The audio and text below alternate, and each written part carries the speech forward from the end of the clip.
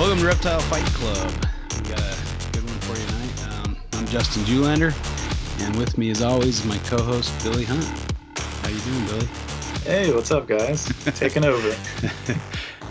Chuck's a little late today, so we got Billy taking over, filling in here. One slip up, and you get subbed out. Yeah. We don't have any patience for that kind of stuff. No latecomers. All right. Well, welcome to the show. How's it going? It's going good. Yeah, awesome. I'm excited. I've listened to a few of the episodes you guys have done, and it's a really cool concept, and it's cool to have a show with a different, I guess, mentality to it, than all the other ones. So. That's kind of what we were going for. I appreciate it. That's nice of you. Yeah. And I mean, I've heard you on several podcasts. We met in person, maybe more than once. I know for once for sure at Tinley. It's been a couple years, but yeah. So, I was Jason Hood's do boy at that show. So people either thought I was Jason because I'm a little tall too. And, or they just forgot who I was. So, but yeah, we met there and chatted. So. Yeah, I think Jason was really busy. I was thinking, I'll catch up with him, but he was busy talking to people, and so I'm like, I'll chat with Billy because I'd heard you on some of the podcasts, and I like the way you think and the stuff you work with. So, like, I got to chat with him. So, cool. Looks like you've how's your season going? How are things? Got eggs yet, or parents? I have one clutch. I have one clutch and Nova Guineas in the incubator. Always excited to get those. That's a project I'm really excited about. That's cool. Not a lot of people working with them, or there's a couple. No, but there's not a whole bunch. I think. Don't quote me on this, but I think only 5 breeders have produced them. Okay. So far, but they're gaining traction and they're getting out there more, and people are starting to appreciate them, and because they've been around for quite some time, but they're not flashy. They're khaki and brown snakes. So when you have all the morphs and the bright colors, I get that, but you're starting to get the more hardcore people that are starting to notice that they're really cool, and they don't bite. They're carpets that don't bite. So that's crazy. So what's the story behind those? What kind of intel do you have on where they came from, or what's their background? So as the story goes, they do come from Papua New Guinea. Okay. So it's kind of up in the air on what they are, as far as if they're a different subspecies or if they're just a locality, or if they're Papuan carpets, and it's just up in the air. Not enough has been done, and it's kind of hard to get over there, and for people to do the research needed, because of the area. But I mean, we did a write up on them in the magazine, one of the first issues, right. And the whole thing was like the mystery carpet, like what is the actual thing with it. I talked to Nick about it, and supposedly there's one guy in Europe that has the information, but he just refuses to talk to anybody. So here we are. Yeah. Doesn't help when that kind of stuff impedes, the knowledge and stuff. So but they're an interesting thing for sure. I guess, I have a hard time as soon as you leave Australia and go north. I don't know why, but I'm not as excited about the New Guinea stuff as I am about the Aussie stuff. But that said, I mean, I have some green tree pythons from New Guinea, and I don't have any baby more. Steps. I got rid of all my IJs or New Guinea carpets, and so I don't have any of those anymore. But doing researching for the book, it was interesting to see kind of the disjunct population that's over there, and so that would be really interesting. I don't think there's really a genetic difference, at least not as of now, but I don't know if they've run the samples from the PNG side. Usually the samples all come from the Indonesian side, so it's hard to say, but. Yeah, definitely interesting. It needs more work up there, but maybe one day we'll know. Yeah, well, Daniel Natouche published a pretty nice paper on the animals up in New Guinea, so that was interesting and had some really good information that wasn't really had up to that point. So, Yeah. Good stuff. Well, that's cool. Yeah. You expecting a very big season or? I'm hoping. I put a lot of stuff together, but you know how that goes. I'm kind of in that. Well, before I got that first clutch, I was in that panic mode of, oh, nothing's going to happen, Yeah. phase. But I'm starting to we see all go signs through. now. Yeah. Like, Uh-huh. I have a Maclot girl that's, doing the pretzel thing now. So that's a good sign. I got another girl that's, not eating and stuff. So I'm starting to get the good signs. So hopefully it's, a good season. Well, it already is. I got eggs. So it's Yeah. already a good Yeah. season. Everything else is a bonus from here. But, Right.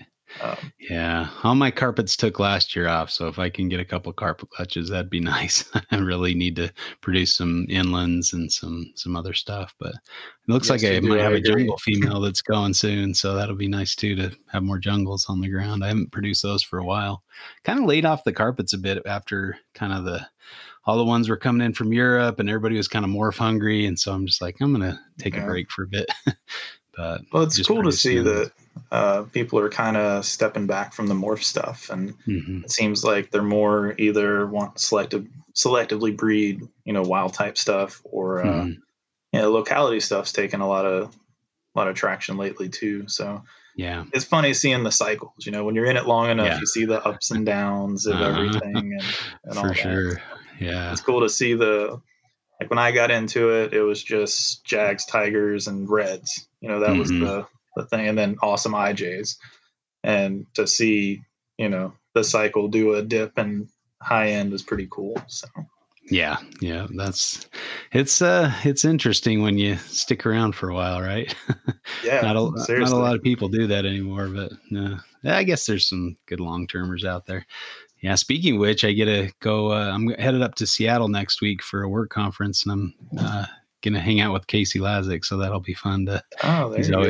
He's always good to hang with, and he's got so many cool stories. But one of my Oh yeah. heroes for sure, one of my mentors in herpetoculture. And I remember it was probably about what maybe 15, 20 years ago when I first met him. And it was it was at a conference up in Seattle again. It was one of my first ones after I got my job or started up at Utah State.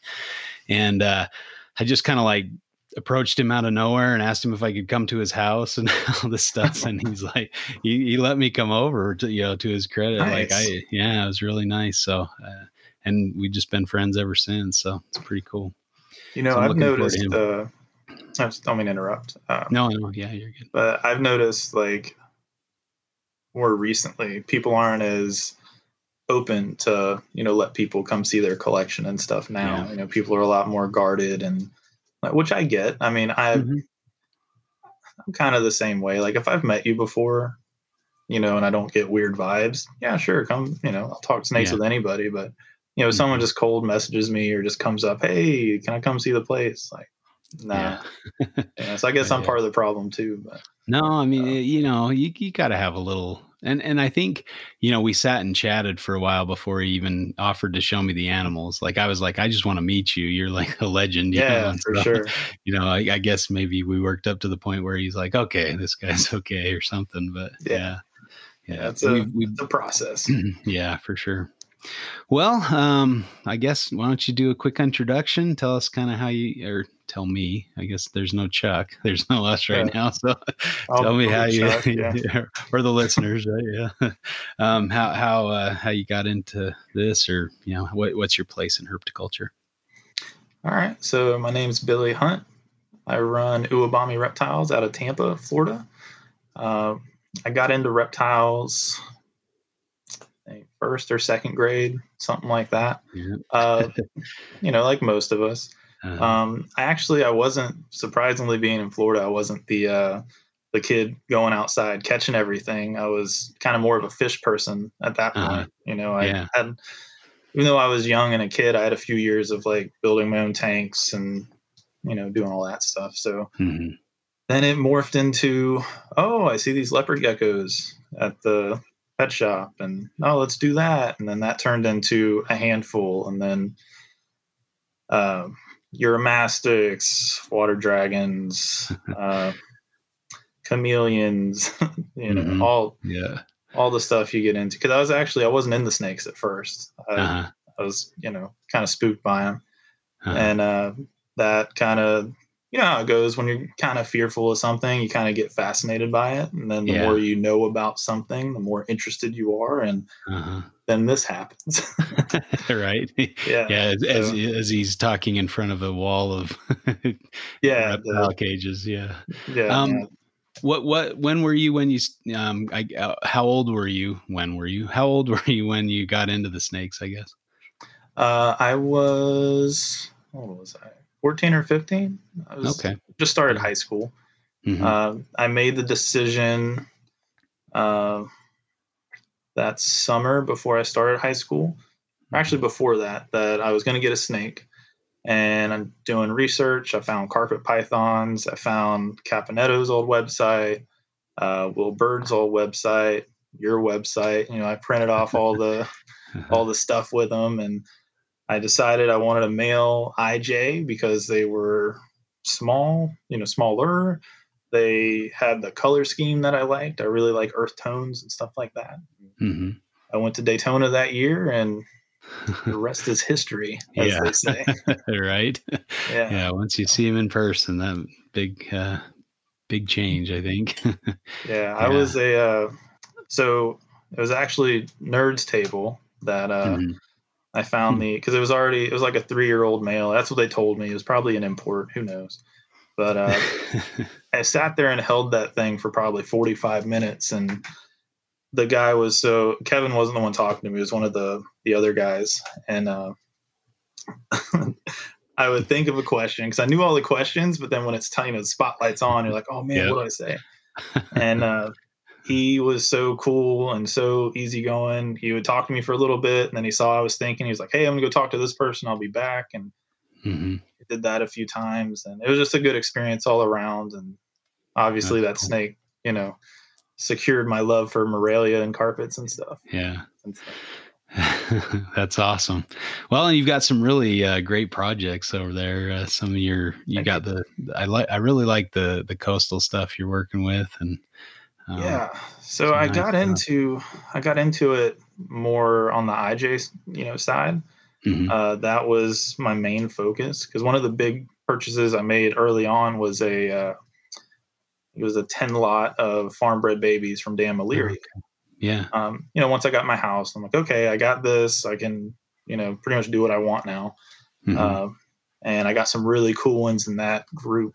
And then just how things work out, I ended up getting a couple coastals, getting a few more coastals. And now I look at them like, when did I get more coastals than IJs? And just kind of morphed into that.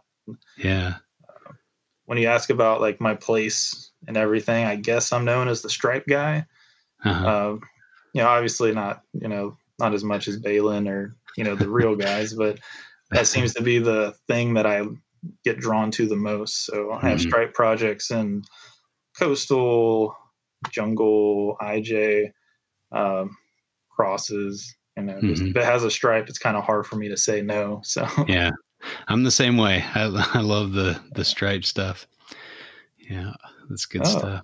Nice of you to join us. Hey, it's Johnny Come Lately. Our guest has arrived. My bad. You've been replaced, Chuck. You've been replaced. I deserve it. How dare I? All right. I? You get one strike on this podcast. Yep. Yeah, I know. I'll never live it down coming from you. Oh God! Well, you had to remind me we were recording a couple weeks ago. That's fair. That's fair. I should get. I should at least get a partial pass here.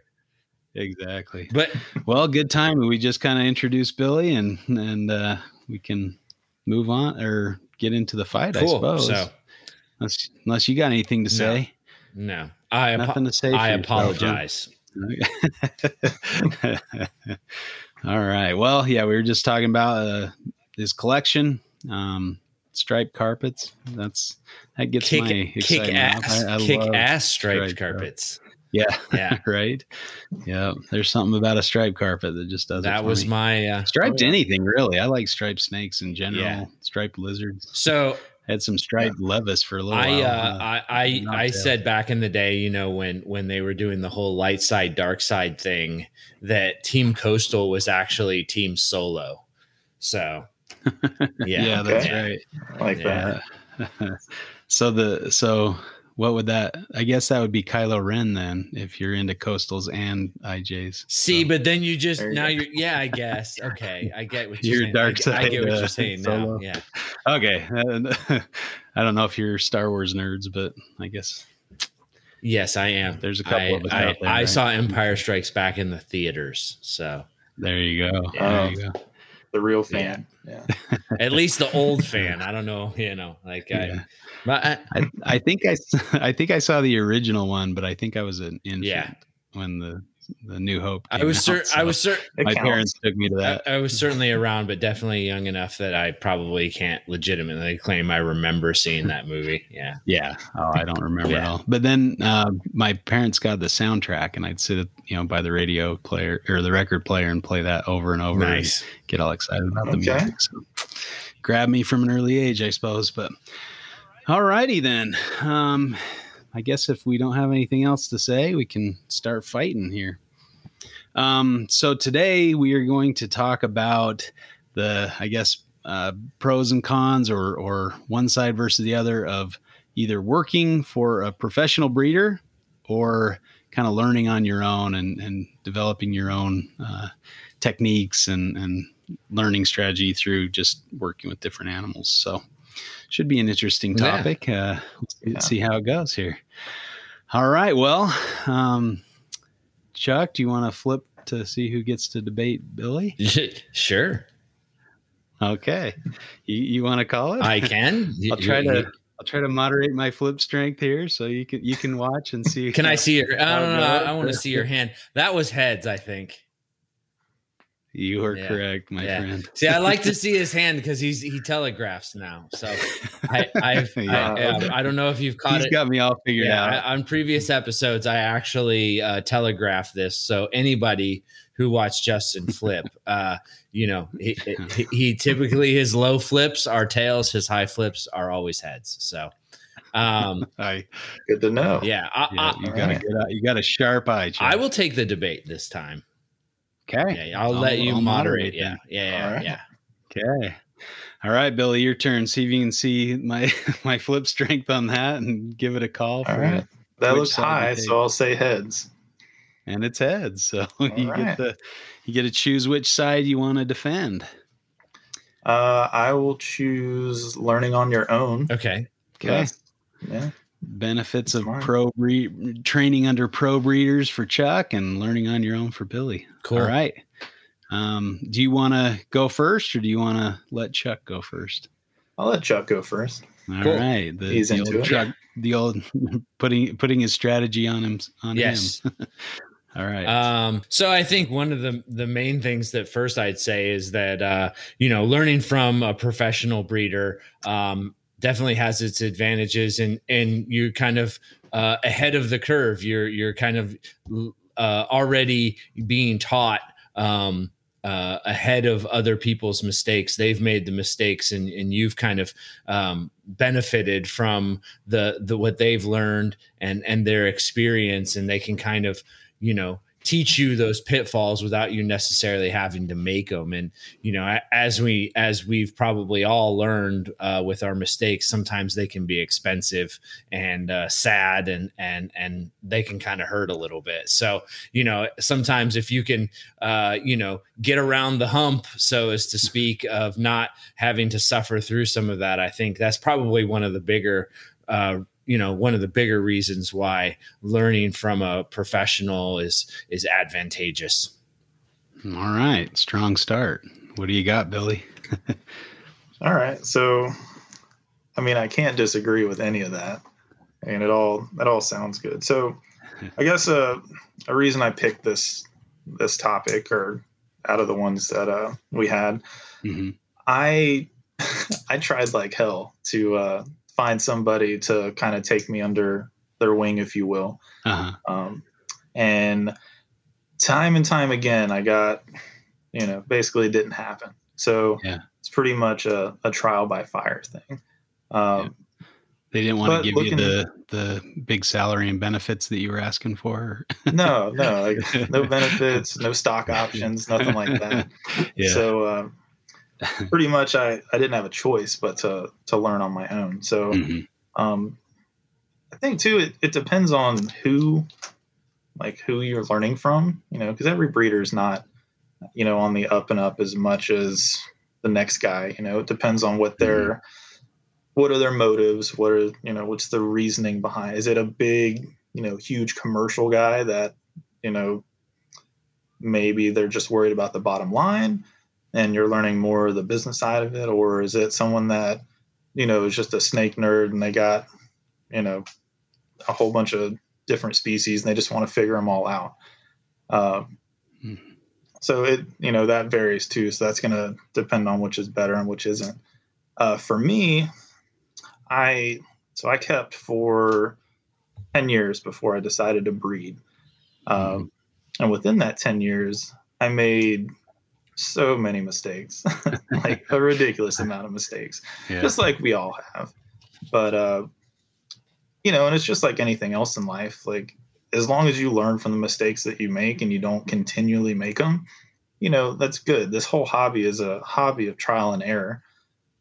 So even if you are learning from a big breeder, it's not going to have the same impact as if you make the mistake yourself, or it's your, let's say, like Chuck alluded to, it's your expensive mistake.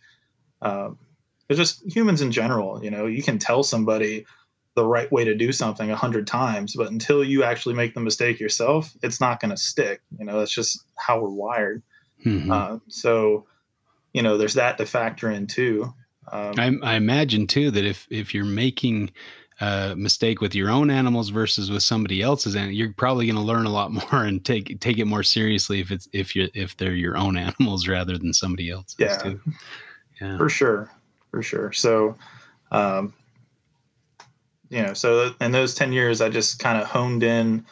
I just had carpets at the time, so I just kind of learned as much as I could. I gathered as much information as I could, researched on the internet, did everything I could, made my mistakes. And pretty much my goal was to vend a show. So my idea was I wanted to, when I put that table of carpets out, if someone came to me, there wasn't going to be many topics that I couldn't, handle and, take care of for them.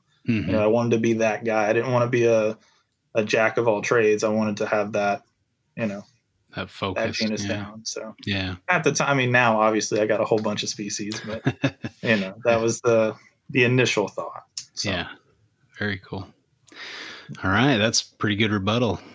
Yeah. Well, and I mean, I think kind of piggybacking off of what I said earlier too. I mean, you do get to learn while you work for a professional breeder, but you learn with their money, and your mistake in their collection isn't your loss, it's their loss. And so, kind of two-sided there, right? Like you can't cost a professional breeder lots and lots of money by continually making mistakes. So you do have an onus to perform, and they do have an onus to teach you correctly so that, they protect their investment while investing in you as well. So, I think that can look both ways there. And, I mean, I think you learning in somebody else's collection and then deciding what you want to do. If like you gave the example of like a breeder who's all over the place and has lots of different things. And if you can kind of take care of that and you watch that collection work and you see how that is, like selling all kinds of random things and what that means in your room versus like how, gosh, this guy has all this different stuff. It doesn't line up very well. We have problems kind of keeping, this stuff that's kept differently than this stuff breeding consistently. I see that. So I think there's lessons to be gleaned and potentially savings to you when you decide like, okay, this is the direction I want to go when I set up my collection. This is, and so your initial investment in setting up your room, setting up your, how you're keeping them, your racks, your cages, your whatever, whether you're going to do bioactive, whatever you're going to do can kind of be learned and move through other people's mistakes. So just, kind of the same idea, but really kind of honing in on that. Okay. One thing I maybe request you to bring into there, Chuck, is maybe also training under other professionals, like in a zoo setting or like a nature center or something like that. Maybe include that in some of it too. But yeah, sorry, Billy, go ahead and respond. Yeah, to that. No, those are if you could get into a zoo situation or a nature preserve or something like that. I mean, yeah, that's all really good. Learning that you can get from there. Mm-hmm. Yeah, definitely. Like, say if it's, if I make a mistake in another person's collection, it's their loss. It's not my loss. So just to kind of double down on what I said before, like, yeah, I'm getting information from there, but is it really going to is it going to stick as much if I'm doing it for someone else, when I think of a big breeder and working for him and stuff, I think of like the old BHB, size collection and stuff. Another thing I worry about with, that situation, if you work for them, right, like you're going to get burnt out, like, are you even going to want to stay in the hobby? Is it something that you went into because you enjoyed animals and this was something you wanted to do? And yeah, you're messing with, the owner's money and stuff, and it's all on them. But at the end of the day, are you going to even still be in the hobby? How many people have worked for bigger breeders and aren't in the hobby now once they stopped working for them? Mm-hmm. So if you learn on your own, yeah, the risk is on you. If there's a mistake, it's going to be on you. But there's a flip side to everything. Every success will be 100% yours, and you can have pride and ownership to that. And I think there's definitely something, to that, to where once you have that success on your own, you figured it out, like nothing can beat that. You can follow the formula that the bigger guy had, every single day, and everything works, everything's fine. Okay, that's cool. But when you try something that's your own, personal thought that you came up with through researching and reading papers and natural history and all that, you're going to be that much more excited, and it's going to reinforce what you're doing. And it's not just the bottom line of, okay, we need to have 100 clutches this year to meet, our demand for, supplies and all that, because like I have a decent overhead. I probably have 200 snakes or so, depending on time of year. And, it's not cheap, but that's not something I focus on. I'm not, like, oh, I have to sell this many snakes to do that. So it just depends on the mentality that you're going with. So yeah, that'd be my biggest thing, is you just don't want burnout. Yeah. Do you do it professionally, or you still have a day job, that kind of thing, and kind of do it as a hobby business? I work 2 jobs. Okay. And do this. Yeah. So no, definitely not professionally. Yeah. And I maybe to piggyback on that too, like if you're working for, and maybe you'll bring this up, so I hope I'm not stealing your thunder, but if you're working for somebody else, they're probably not giving you the fun stuff either. Like they're going to keep all the fun stuff for themselves. If they're going to pay somebody, it's to pick up poop and to feed animals, that's about it, or clean cages, that's about all you're going to be doing. And sometimes they'll kind of partition you to a certain group of animals, so you may not get that diversity anyway. But yeah definitely, that's what I would do. I would do the cool stuff. Right. You set up the babies or do fun stuff like that. All right, Chuck. So I mean, a lot of good stuff covered there. I think kind of going back to like zoos and preserves and in professional settings, if you want to work in those settings, they have a very regimented and stringent way that they do things. They expect you to, the care protocols all come from research. They all come from a place of some sort of scientifically proven fact, hopefully for the most part, Ideally, or something that has been proven to be effective. They're obviously not going to engage in stuff that is hokey or this is not in their interest to do. So I think if you do get in that kind of a way, you're already starting out in kind of a scientifically and methodical method. Whereas, I think most people who start don't, you can understand that there's research out there, but most people don't know how to like negotiate to that until they've been doing it for a while. So, potentially there's the pitfall of like, where is the good information? How do I find that?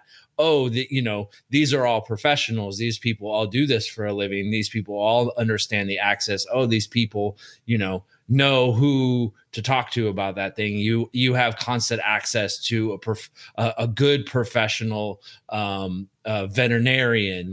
Like there's some definite ins to that. I think there is definitely a potential pitfall in working for somebody else, in that you have to do it their way, right? They call the shots, and as Justin kind of alluded to, maybe you don't get to, I guarantee at the San Diego Zoo, you don't start working with the king cobras on day one.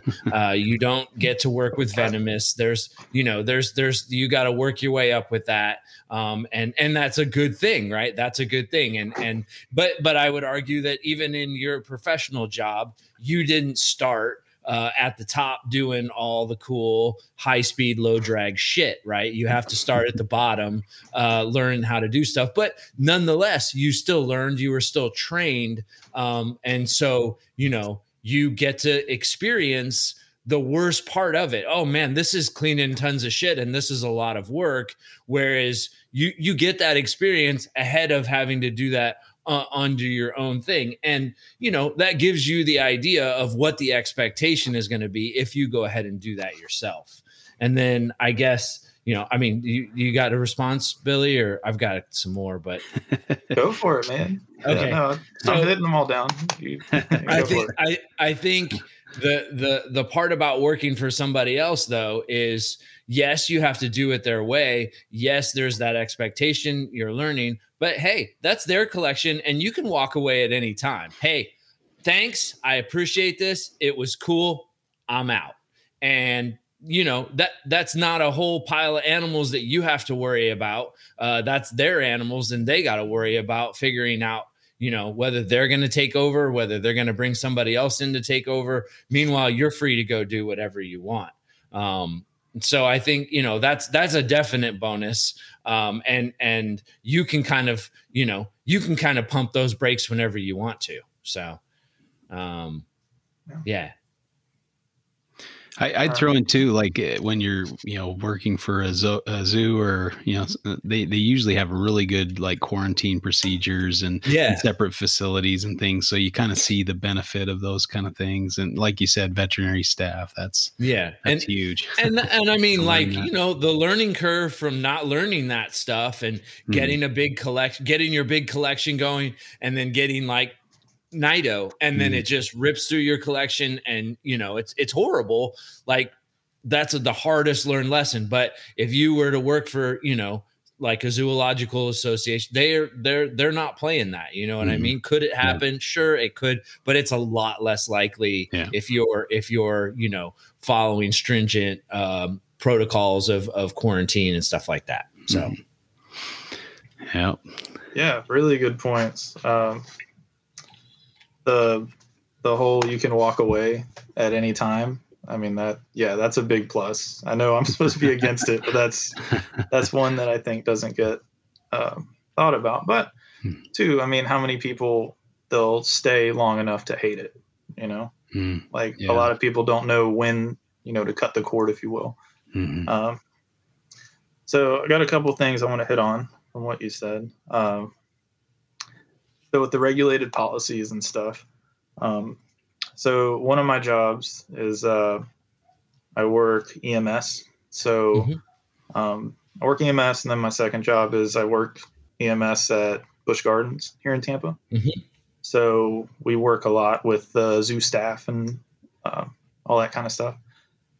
I have been in the snake room, the reptile area, and I've tried to talk to those guys like about medical stuff. I'm not going to go in there and be like, "Hey, I keep and breed snake." That's not how you get into that. But notice like they are super stringent to where I know, because of professionally what I do, if they get bit by a certain species, they need to go to a certain hospital. Well, I know on the one, like they have cards on all their venomous.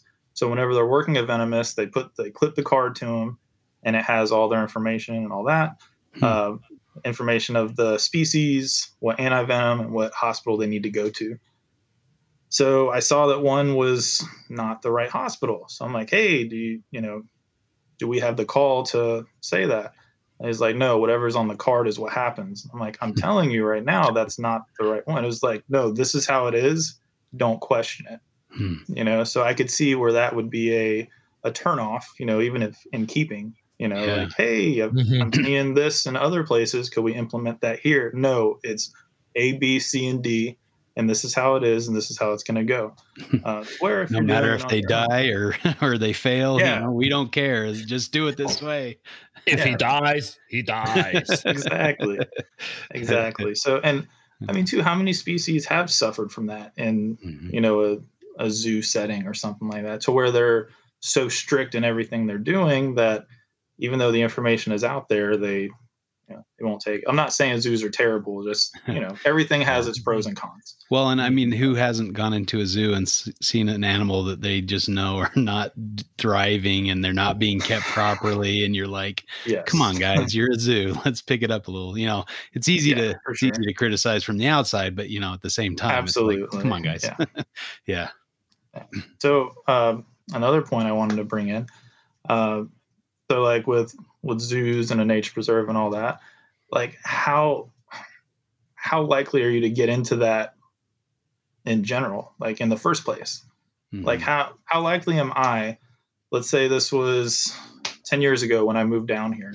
I was just a guy that had a couple snakes, and I just went up and was like, "Hey, I want to be a part of this. Can I get in?" They're not going to take people like that. So how difficult would it be to get in that position where you can learn those different policies, quarantine procedures, all that, It sounds good, but the reality of it is they're not going to just welcome anybody with open arms. I know at Busch, I think it's at least a bachelor's or something before they'll even look at you. Yeah.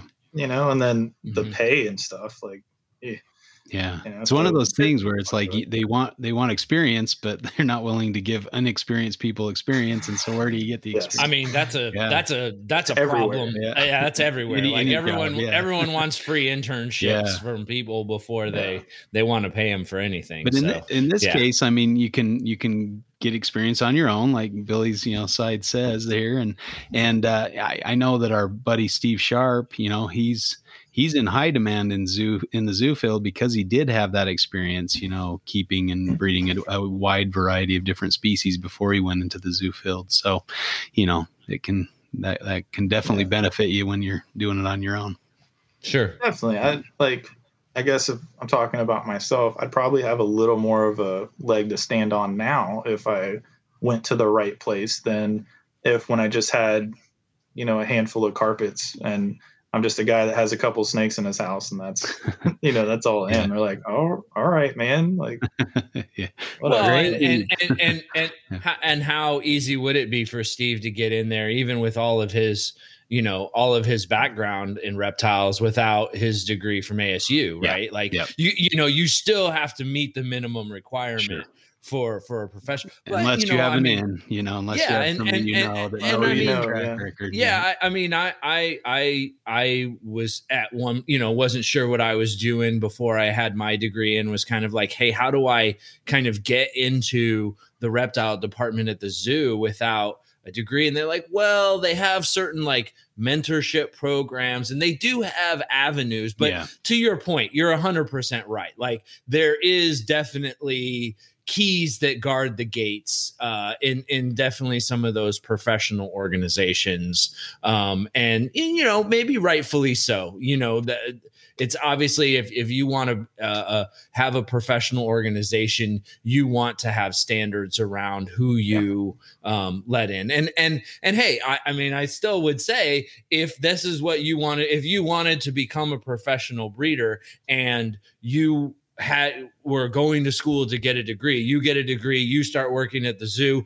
you start learning those things, and then you move on, kind of like Steve is, you know, interested in potentially moving on to do his own thing. Now, I'm not saying he wants to go be a professional breeder, but potentially he learned a lot of skills through that track that he maybe didn't have, or he had access to knowledge and experience that he didn't have. And I think, you know, the other thing that working for a professional can give you is kind of, you're in the in crowd, right? You're with somebody who has a name, that name knows other people. And so it's a networking issue, you know, and you know, as we all know in professional settings, networking is everything, almost more than how great you are sometimes, which maybe for right or wrong, you know, that's how it is, right? Mm-hmm. So that networking really can give you that in potentially with other, you know, with other professional breeders that like, well, I worked for him for a while and then I went over here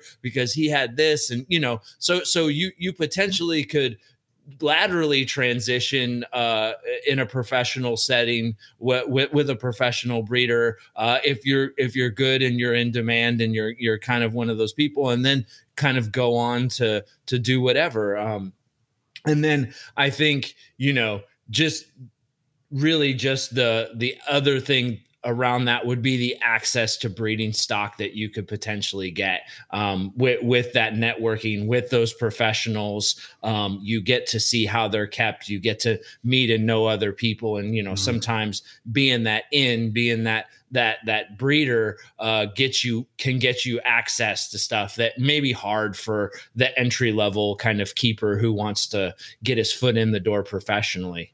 Oh, that's a good point. I hadn't thought about, you know, the access to rare and less frequently bred animals from other breeders, because that's usually probably who they talk to a lot of times, or the guys who have the big pockets and big collections or something potentially. Yeah, well, with that, I mean, that's a really good point. I don't disagree with that at all. But for the sake of the show. Yeah, for sure. That's what sometimes we got to do it for the sake of the show. Yeah, for sure. So, for the sake of this show, let's say Chuck is a big time breeder, right? He's on top of the mountain. There's Halmaheras everywhere, right? He's the guy. And I work under him. You know, I'm his number one or whatever, and I, you know, do a lot of stuff. It takes a specific type of person to be able to go from that role to go to go on their own and make a name for themselves. Or am I always going to be, oh yeah, you're Chuck's number one. That's how everyone remembers you when you network. That's, you know, you'll never get away from that shadow type of thing. You know, and is that going to hurt you? Is that going to help? I think that's going to be, you know, situation to situation. So that's my take on that. Yeah. I mean, if I could just respond though, I really feel like though, you know, how many ball python breeders are there out there? And if you're working for Justin Kabilka, that is only going to help you. Even if you're Justin Kabilka's number one guy, rather than working for Larry's balls, you know what I mean? Like, you know, I mean, maybe people know Larry's balls, but they may not know you're Larry's number one ball guy. You know what I mean? You know what I'm saying? It doesn't carry the weight. It doesn't carry the same weight. So I do think that really being a widely known number one for a guy like that doesn't really hurt you. I get your point about potentially being pigeonholed, but I would also argue that you got to go out and make your own. You know what I mean? Like it's hustling in the streets out here, and what doing tough stuff and getting a name for yourself is because you have a talent and you've shown the industry, who has a lot of talented people in it, that you did stuff that to earn their respect. So I think at some point you got to cut your own teeth on stuff too. I wonder too if I can't think of any examples, and I don't know a ton of people that have kind of worked for pro breeders and then kind of gone out on their own but you wonder if they see them then as competition, and if they know their weaknesses and try to put in hints about, oh, this guy, when he worked for me, I don't know, he was a little they kind of so I wonder if that happens, if that's a problem, or you might face that if you try to go out on your own. That might be a challenge. Sure. It's going to be a case by case thing. And I think it depends on the individual too. Some people are going to be cutthroat. Some people are going to be genuine people. It depends. And we have both types of people in the hobby. So, definitely. You got to be careful. That's for sure. Yeah. There's people you've never met in your life who, if you're doing well, will shit on you just for the fact to shit on you. So, and they have a great online persona that everybody thinks they're a saint, and then all of a sudden, I heard stories. Maybe they're not. That's the beauty of the internet, right? The best and worst thing that's ever happened to us. So you had another point I wanted to hit on, having to do it their way. So I can relate to that. So I'm really good friends with Casey Cannon. You guys have had him on a couple times. Yeah. So he actually came and helped. We have a couple of joint projects and stuff, so he'll come down and hang out. And he was helping me clean cages and stuff. And I didn't realize, you don't realize when you're by yourself, like the routine you have in a certain way things are done. And then he's doing his thing, and I'm like, whoa, like, wait, what are you doing? And that's probably a pro of, doing it yourself and having your own way, is that you don't have to correct anybody or worry about, if they're not doing it my way, then they're doing it the wrong way, or is it gonna hurt anything or anything like that. So if you're doing it on your own and learning on your own, then you get your own routine. You don't even have to worry about that. It's just that's your way of doing things. When you said that, it reminded me of seeing Casey do baby tubs, and I was like, what are you, what are you doing? That's not the way I do it here. Yeah. Stop. But then then I had to like take a step back. I'm like, it's literally just cleaning it, paper, water, good. As long as that gets done, who cares? Yeah. But it's something I've never had to worry about, because I've always done it my own way. Another thing I wanted to bring up. So, as I said at the beginning of the show, I tried to get a mentor. I tried to get people to teach me things, and I guess this was before, how do I say this? I guess it was before I was known, if I'm known, we all have our own little circles and stuff. I guess before that happened, one of the biggest things, I didn't know how to sex snakes. And what's the biggest thing that they put out there? There's little bullet points that in the hobby, it's like, okay, to learn this, you need to find somebody to teach you experience, this and that, blah, blah, blah. I have a pretty good reptile presence here in this area. The Tampa, Orlando, just Florida in general. There's reptiles everywhere. So you can't throw a rock without hitting somebody that has some type of experience. Yeah. I reached out to a lot of people, and not one would take the time to, show me how to probe or teach me how to pop or whatever that. I got sent videos, and they're like, oh, you'll figure it out. You'll be fine. But you hear so many times like, oh, you need to have someone experienced. You can hurt the animal. You can this, you can that. But I was in that situation. I had no choice but to learn myself and do that. And luckily it worked out, but yeah. That's funny because I heard a story about a certain, I guess, higher profile breeder and in Florida, and he was going to sex a snake and ended up sticking the probe in the rectum up the cloaca the wrong way. Yeah. And he's like, took a left. oh yeah, should have took a right. That's a male, yeah. So maybe that's the problem he had too. He couldn't find anybody to teach him, so he just had to learn on his own. Yeah, I mean, I think there's definitely times when you're potentially working for somebody else where you're like, all right, I know already I do that better than you. Yeah. Like you don't know what the fuck you're doing. So yeah. And, that's gonna be a thing. And hey, I mean,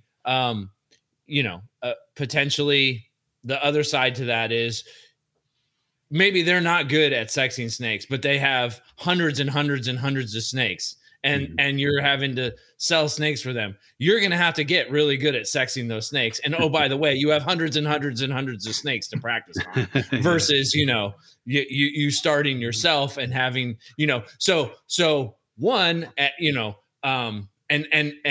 you have heard about big breeders who maybe have sent people incorrectly sex snakes. That's on the big breeder's name. That's not on their people who sex their snakes wrong. So potentially not good for you as the potential employee or intern or whatever, but definitely worse for them. So again, I think there's certain things that hopefully if they're good, they know how to do that stuff and they teach you correctly so that they don't sullen their name. But if you're sullening their name, at least you're getting good practice sulling it. So, soiling it, right? Like, yeah, kind of how I see it. Yeah. Well, our buddy Ben Morrill is going to make all that a thing of the past, right? We can just send in a shed skin. We don't need to pop or probe or anything. Yeah. Little shout out to Ben. That's all. Yeah. Oh, definitely deserves it. Yeah. And I wanted to run back because I realized I kind of skipped over it, but when you were talking about in a really good point about places that have the basically the wrong information on their protocol, I think probably the bigger issue there would be people who have no protocol, and so potentially when I think about like the repercussions of those two kind of diametrically opposed things. What's worse is somebody who has a bunch of cobras or venomous and they get bitten and they have no bite protocol. My goodness. Oh, you just made fun of me and it's coming back to So, and what is that? That ends up on the news. That is the antithesis of potential legislation in that state versus, yes, this guy worked for the zoo. It makes the news, but nobody wants to legislate a zoo over that kind of a mistake because they're licensed and insured and they have all these protocols and they had a flaw in their protocol and they have to address it. I think that, it's just viewed publicly a little bit differently. Yeah. So I would just respond to that one. Yeah, no, definitely being in Florida, I can. Yeah, for sure. Right. Yeah. That does happen. Yeah. Because we got people that are, you also run into people that are just too prideful to admit that, they were wrong or they're doing something wrong or whatever. Yeah. But I mean, that's people being people, right? You can't. Oh yeah. You're never going to get around. Yeah. You're never going to get around that. And I mean, that isn't to say that there's not, professionals out there who have sloppy protocols and don't, do things the right way. And I think Phil Wolf kind of brought that into focus when we were talking about venomous mentorship and was kind of like, some of his horror experiences on having to learn from people who weren't doing it the right way. So, again, like, you can suffer from the ills of a professional doing it the wrong way too. So, I mean, that's notable. Oh, definitely. He's told me, more than a few stories of Yeah. why he does certain things because of, big places he worked in the past. And Yeah.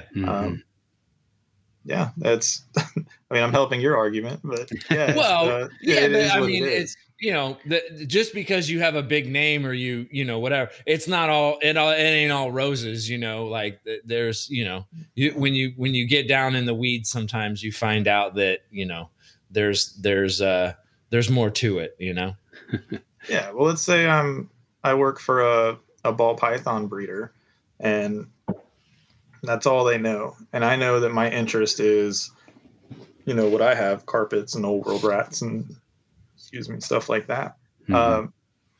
There's only so much of that information and knowledge that I get from there that I can apply to my animals. Yeah, you can apply a lot. Then definitely the business side of it and stuff. But there's still, even if you learned a lot from them, you're still going to have to, when you branch out, learn on your own, or learn your own, make your own mistakes to learn from and stuff. So even if it's a combination of the two, there's still pros to both of them, I guess. Yeah. Looking at it that way. And then how many, I guess from what you were saying, Chuck, that just because they're a big name doesn't mean that they're on the up and up on, stuff you'd expect them to.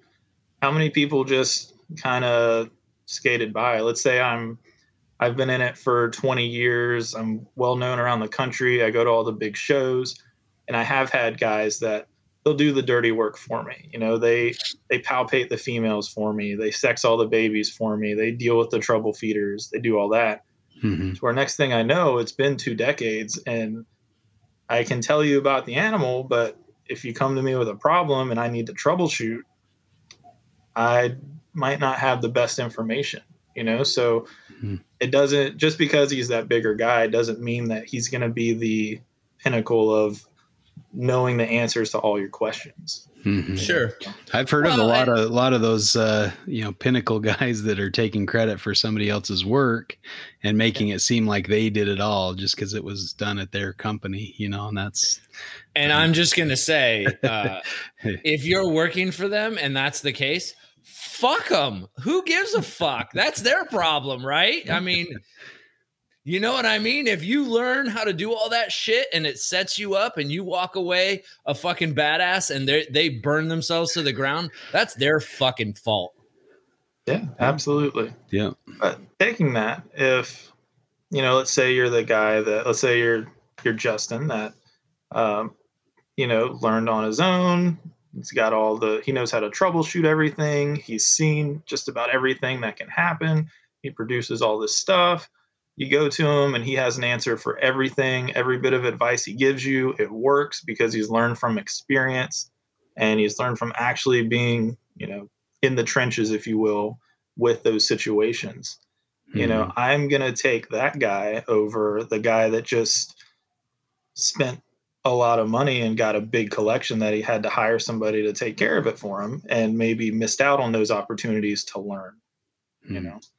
Just another take on it. I'm not saying big breeders are like that. That's, I hope that's not how it's coming across. No, I take your point. Yeah. And that has, I mean, there are examples of that, they usually don't last too long, but there are examples of that. Thankfully. Yeah. So. Yeah. Oftentimes though, those big breeders are, they've gone through a lot and kind of learned on their own before they got to that point. And so, but I would say probably the majority are that way, but I'm sure there's several that break those rules as well. Oh yeah. I see them all the time here. The market here, and not to like poo poo on that community, but you see it a lot in ball pythons because they're, they don't take up a lot of space. You can get them to breed, fairly quickly. And, I've seen plenty of breeders around here that, they put in a few grand, they get, a couple racks, they end up their first year, they end up, with clutches and stuff. And you ask them questions and they can tell you all the morphs and they can tell you, this times that and the ratio and probability of this and all that. But if you asked them, let's say a natural history question or, hey, what if the snake gets constipated, or what if this? They haven't experienced it yet because maybe they got into it for different motivation besides love of the animal. And I hate to say it, but I've seen that multiple times here going to the local shows and stuff. So it's, well, I mean, definitely people with money in their eyes and cash to burn have fucked it up with reptiles, over and over and again. Like, definitely you see that, right? Like that's a thing. And that's not even just a thing in ball pythons. That's a thing in reptiles. Always has been. Yeah, absolutely. Absolutely.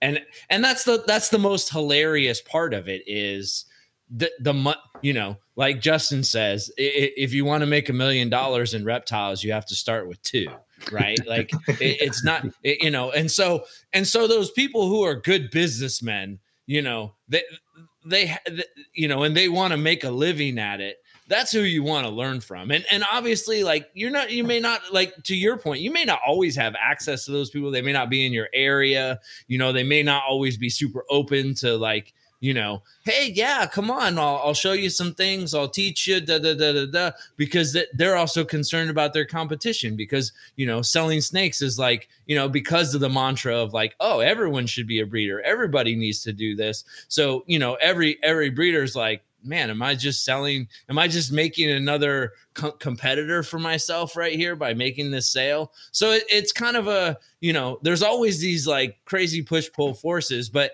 I do think that, when you talk about getting in and building a collection that becomes a business, to become professional, you start at one. There's definitely tiers to being a professional breeder, and starting at the bottom in those types of sales are not the same as working like the Bells or somebody who works at large scale, right? So if you can get that large scale experience, it's easy to kind of back calculate yourself to figure out how to get there. But if you've never been there, it might be easier to see it first working successfully, and hopefully it works successfully. Or I guess at the very least, maybe you're like, all right, that's not how to do it, right? So I don't believe in bad data. Everyone can teach you something, right? Sure.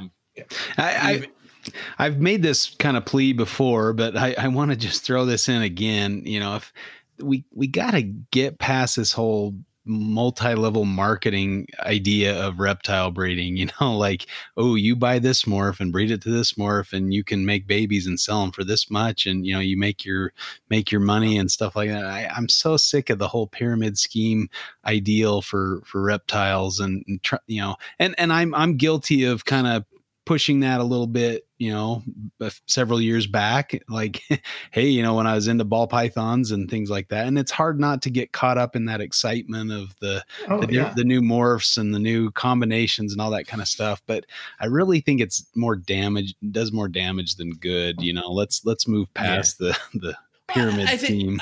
I do think, though, because all 3 of us are breeders, right? All 3 of us breed. And I don't have a website or a business or anything like that, but I like breeding. That's what I like to do. And I like to breed stuff that kind of matters in my, I would hope, in my opinion, that there's kind of a point to it in the end, right? Whether that's like entry level geckos that I can get a kid geeked and hook them into reptiles and they love it, or establishing a species that has been, notoriously difficult to breed. Like, there should be something there, but, oh fuck! I just totally lost my whole train of thought. Well, I mean, I think I kind of know what you're driving at, but like, if you're doing it for the love of the animals, that's got to come first, because you're not going to have any staying power if it's for money.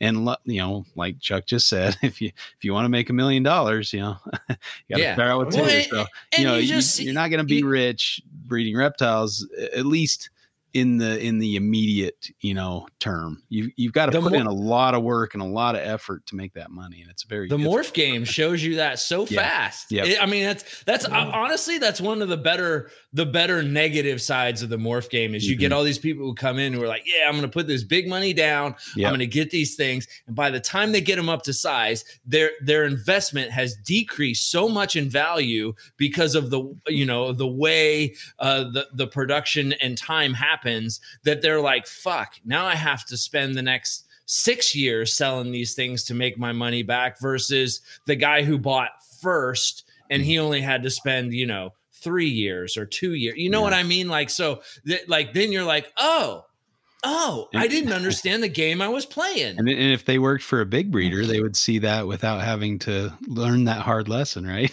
I mean, potentially.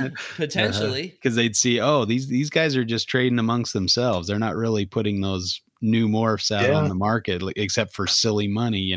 They're actually trading them amongst each other rather than, selling them for big cash. So.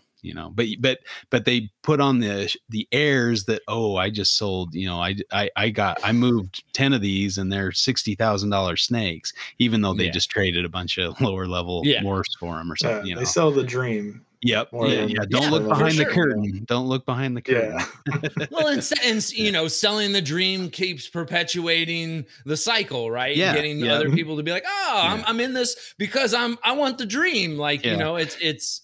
Go find 10 of your friends and get them to join up, and then you can be like me. It's like a my God, it's a multi-level marketing scheme. Holy fucking shit. Like, No, I have a whole bunch of morph carpets that I remember when I first saw them, I was like, holy crap, I'll never get these. Mm-hmm. Now I see, like you said, like I mess with carpets because I like carpets. I don't think anybody like really gets deep into carpets because they're looking for the payday. Mm-hmm. I came to terms with it a long time ago. I'm never going to make my money back. It's just, it's just the nature of the beast. For the love of them. Yeah. But I see some of the stuff I have, and I remember when I first saw it, I was like, oh, this will be so out of reach and all that. Mm-hmm. And, now they're, affordable and I'm able to work with them. And I don't look at it like, man, I wish this thing was still $3,000 and I could, get a clutch of them and make 20 grand. And I could care less if they're 150 and I can get someone jazzed about the species. That's why I got into it in the first place. That's why I put in all the groundwork to learn on my own and make the mistakes and all that. So I could be that person to get someone else excited about it. Mm-hmm. Yeah. Yeah. Yeah. And I mean, I think that's one of the coolest reasons to work with stuff that ain't worth shit. You know what I mean? Because you don't get it's already priced right. It's already, and if it's cool and you like it, I mean, I don't mean this in a negative way, but nobody's special and unique. If you like it, there's going to be other people who like it. Right. Mm-hmm. And maybe, you're weird and you like angry scrub pythons and that's your thing, but there's still people out there who like angry scrub pythons. Now there's not a lot of them because nobody likes getting assaulted repeatedly, but they're out there, you know what I mean? So all shapes and sizes. Yeah, for sure. Yeah. Well, I work with a lot of old world rats that are, I hate saying this, but it's kind of what the hobby has coined certain species, like the throwaway species. Mm-hmm. So like the like radiated rats and yellow striped rats and, a lot of the stuff from Indonesia and all that they're just hell on wheels and they're always going at you. And, you can get them wholesale for $20 and all that. Like I have groups of those that I'm just so excited about. Like that's honestly what I'm most excited about this year is having a shot at producing radiated rats and Flavolineus because like they're just such cool species, So I'm really grateful that I'm able to do this. And I joke and say I have my real life and then I have my reptile life and I'm able to keep them separate. Yeah. And the fact that I can work with all these different species. And I found myself, the more I've gotten into the hobby, you find yourself in little circles. Like I'm in the Morelia circle and I'm in, some old world rat circles and, all that. And it's it's cool. And like you said, just trading them all around, yeah, we're all a part of that, in our own little circle. Yeah. So yeah, that just makes it more enjoyable. And I guess I lost my train of thought on that. No, that's kind of how that's it. Yeah.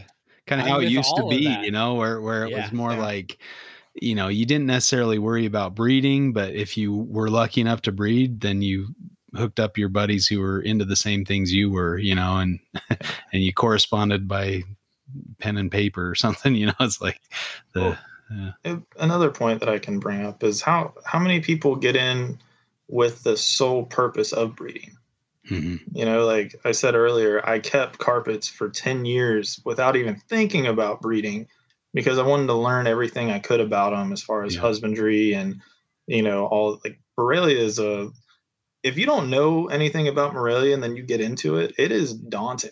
Like we all take it for granted with all the subspecies and crosses and morphs, and now this is changing, that's changing. And, you take it for granted once you get it all straight in your head, but taking that time to actually learn the species and not worry about, oh, well, I bought this pair of snakes for X amount of dollars, I need to recoup that. I think it only helps in the long term. Yeah. So I try to tell people that, and a lot of people don't like it, but like I'm nice about it. But like I had a quick little story. I had a guy come up to me at a local show, and he asked if I had any. He was looking for some more of a ball python, and I'm like, well, I don't have any. If you look at the table, there's not a ball python on there. And he was like, okay, well, I'm looking for this, and I got to get it now because I just rescued this something female, and I got to breed them this year. And it's like, hey man, and I said it just like this. I'm like, you don't have to breed that animal. Like you just said, it came from a rescue. Like, what are you doing? Well, he just turned around, walked away, and went to the next guy that would sell him what he wants, and then he's going to try to produce more. And I really feel sorry for those people because they don't. I feel like they don't. How do I say this? I guess everybody doesn't have the same passion, if that's the right word. Yeah. For the hobby, obviously guys like us do. And it's, I couldn't imagine doing this and not being like all in, how miserable would that be to like clean? I would say, I would kind of say, I feel like I have some disdain for those people. and I feel sad for their animals, right? Yeah. You know what I mean? That. I'll take, Well, I mean, it's the same thing as the lower level of the multi-level marketing scheme. The guys at the bottom are doing all the heavy lifting and get all the crap and have to pay all this money for their product and, have a hard time moving it. And the people up above them are just laughing all the way to the bank. I don't be like, don't be the bottom rung. And that's the thing is you can be passionate about something that you're excited about, but don't do it for the money. It's just, it's not there. It's a pipe dream, It's not a thing. Yeah. And I'll go ahead. Sorry. Well, I was going to say, it's not a thing unless you do like what the Bells used to do, where, because they're not as big as they used to be. They've gotten rid of a lot of their stuff, but they used to be the largest producer, I know, in the States, possibly the world. Yeah. And they had the big box pet store accounts. Yep. So they were supplying, Petco and PetSmart across the country with, their bearded dragons, ball pythons, corn snakes, king snake, all that. Yeah, they're making money. They're not going to do that and put that, many animals out if they're not making money. But money for sure. It took them time to build up to that. They didn't just say, hey, I'm going to breed snakes. And, here's this 20-acre, place that I have all these facilities on. And I'm just going to start cranking out all these animals. It also took time for them to build up and stuff. So, Well, and I think, to giving you a point here, when you get those bigger people, and I was thinking of, I was thinking of Dan and Nicolette when we were at NARBC, and I've always thought of them as ball python people, right? And then when we went to the show last time, I don't even think they had a single ball python on that table at all, but they had, I mean, hundreds and hundreds and hundreds and hundreds of colubrids and knobtails and just different stuff. So it's like they have to, you know, because they get it that size, they have to go at what's popular. So, and you know, just like the 80s, those fashions come back around again, and then they wax and they wane. And, you know, the Mexican black rat, the Mexican black king snakes, like they were, you know, cheap as dirt, and now they're in vogue again, and they're expensive, and so, you know, you're kind of on that windmill cycle. And I guess, you know, if you're cool with that and you just like breeding stuff and that's how you make your living and you're okay with that, cool, man. But I definitely could see like, fuck this, I don't want to work with this stuff, this is what's popular, fuck, okay, well, I guess I got to do that, you know. And that's that to me would be no fun. So you know, I think there's definitely something to be said for having your own freedom and being able to, you know, punch your own ticket. So yeah. But again, you know, Nick Mutton, a guy who's punching his own ticket. So, you know, you can do it. You just got to be the guy. You know what I mean? If that's what you really love, you got to be the guy. That's hustle. That's work. That's why Nick's on the motherfucking phone every day, you know, clamming you, you know, talking you up, not getting off, like, you know, an hour minimum. Hour minimums. Easy. Yeah. So. Well, I think this has been a really insightful discussion. A lot of good points being made. You guys got anything else you need to put out there? We covered it. You got any closing statements? I feel like we covered it. I mean, both sides have its positives, you know, and both sides have its negatives. So I think we both did a good job at really talking for both sides, because it's just it's one of those topics that there's really no right answer, you know. Like I said a couple times, I wish like hell I could have found somebody to help me get through the growing pains and stuff. But the fact that I didn't, you know, years later, I appreciate that I was able to do it on my own and, you know, learn that way. So, you know, the best lessons are often the hardest lessons learned. And those lessons are often done through, you know, your own mistakes. So I fundamentally believe in that. You have to, and you know, I think working with a professional breeder or whatever, and having a safe space to make mistakes, you know, i.e. you don't bankrupt yourself by making a mistake, or, you know, and it's in a controlled environment where maybe they're kind of watching over you. Maybe that's great, you know, but in the end, you know, you still have to be the one learning, and having a mentor there is great, but you don't always have a mentor. So it's a minefield of nuance, and not an easy, you know, straightforward one is better than the other.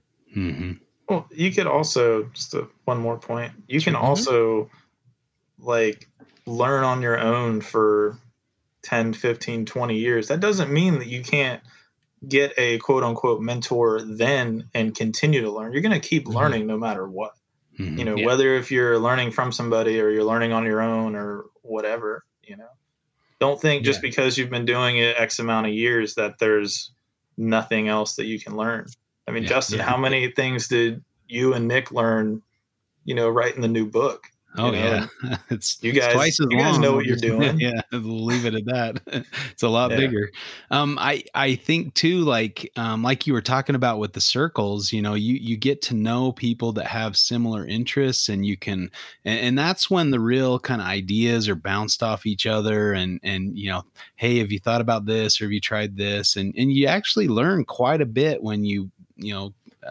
What network, what Chuck was talking about, you network and you kind of get to know those people, and then, you know, you grow together, and those are some of my favorite. I mean, that was kind of a little bit of the impetus for the show, is to bounce ideas and hear the other side and see kind of things from a different point of view, because you don't learn anything if you're set in your ways and you're not listening to the other side. You're not thinking about, the alternatives. You just, this is the way I do it. I just put these two together in November, and then I gather eggs, and it's like you gotta kind of think outside the box sometimes, and the more people you have in that circle, the more brain power you've got collectively, and the more you can learn as a group and grow together. So it's and the communities out there's some really great communities out there. You're sure gonna have your bad apples, but for the most part, there's a lot of good people, and you can find them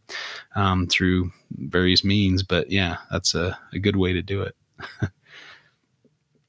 All right. Well, good stuff, guys. I neglected to ask you. This has been I've been scratching my head about this for a while, but where's your company name come from? And pronounce it again for me. It's Uwabami. Uwabami. Okay. Yeah, Uwabami Reptiles. My sister actually came up with it. It just means snake in Japanese. Okay. And then my Kenji character also means snake. So, gotcha. Okay. I got validated. So, they always talk about the Asian guys coming at the shows and, with the fanny pack and all that. That's a thing. That's a fucking thing. Yeah, it is. Well, Justin's like, yep. It's a great thing too when they come to your table and they're like, they spend serious money sometimes. Yep. So they came to my table. They didn't buy anything. So it wasn't one of those stories, but I had maybe next time. Yeah. But it was the little older guy, and he only spoke Japanese, and then he had a younger guy, his interpreter. Yep. They always have an interpreter. Yeah, so of course they stopped right at my table, and they're like, "Oh, do you do business in Japan?" Because they saw my name, and I was like, "Oh no, I just thought it was cool and a cool idea for a logo, and I didn't want to do like BH Reptiles or something like I wanted to do something original and something simple." So. So, I told them, and then they saw I had CITES stuff on the table. So like, oh, we're not looking for that. But so before they left, I'm like, hey, real quick, am I correct here or did I completely mess up? Yeah. And they, whispered real quick, and then they're like, no, that's right on. That's what it should be. So it's like, yes. Nice. It wasn't the dumpling soup or something, Yeah, right. Yeah. You hear about the tattoos water that and people fire get. Yeah, I was just thinking. That's what I was thinking. It says Kung Pao chicken. It doesn't say snake. Yeah. Well, I also found out any like ties to Japan, or was it just kind of something cool? My sister married a Japanese guy, so I guess that's where it came from. I guess. So it's cool. I like it. My fiance is Asian too. She's not Japanese though, and we've had people come up to the table. We had these two older Southern white ladies come up, and just sweet as could be, but they're like, they see her and she goes, "Oh, I see this is probably because of you with the name and stuff." And she's like, "No, this was way before me. I don't know about that." But it's a conversation starter. So I guess that's what it should for be. sure. Yeah. Oh, that's cool. Okay. I just want to say that was Justin's dogs and not mine. Yeah. That you heard in the background. That's a rare event. They're usually upstairs. I know, dude. I've got an ornery old dog, and we just got a puppy. He's always growling and barking at the puppy. So obnoxious dogs. They want to get on Fight Club. That's right. We'll have to have your dogs fight my dogs, and we'll see. Oh my God. Well, call it Reptile Mania. How do people get in touch with you, Billy? Yeah, put your info out. You can get in touch with me, Uwabami, on Facebook, Instagram. I have a YouTube channel, but I haven't done anything in a while on that. Just message me on there. I'm always down to talk to anybody, about reptiles. So, those are the main places. Cool. I mean, that's where we all talk to each other anyway. So. Right on. Well, appreciate you being on the show and sharing your point of view. It's been a really great discussion. Thanks. Yeah, I appreciate it. Thanks for having me on. Yeah. Well, we'll acknowledge the Morelia Python Radio Network, MoreliaPython.com, or is it MoreliaPythonRadio.com? I really got to get this straight, man.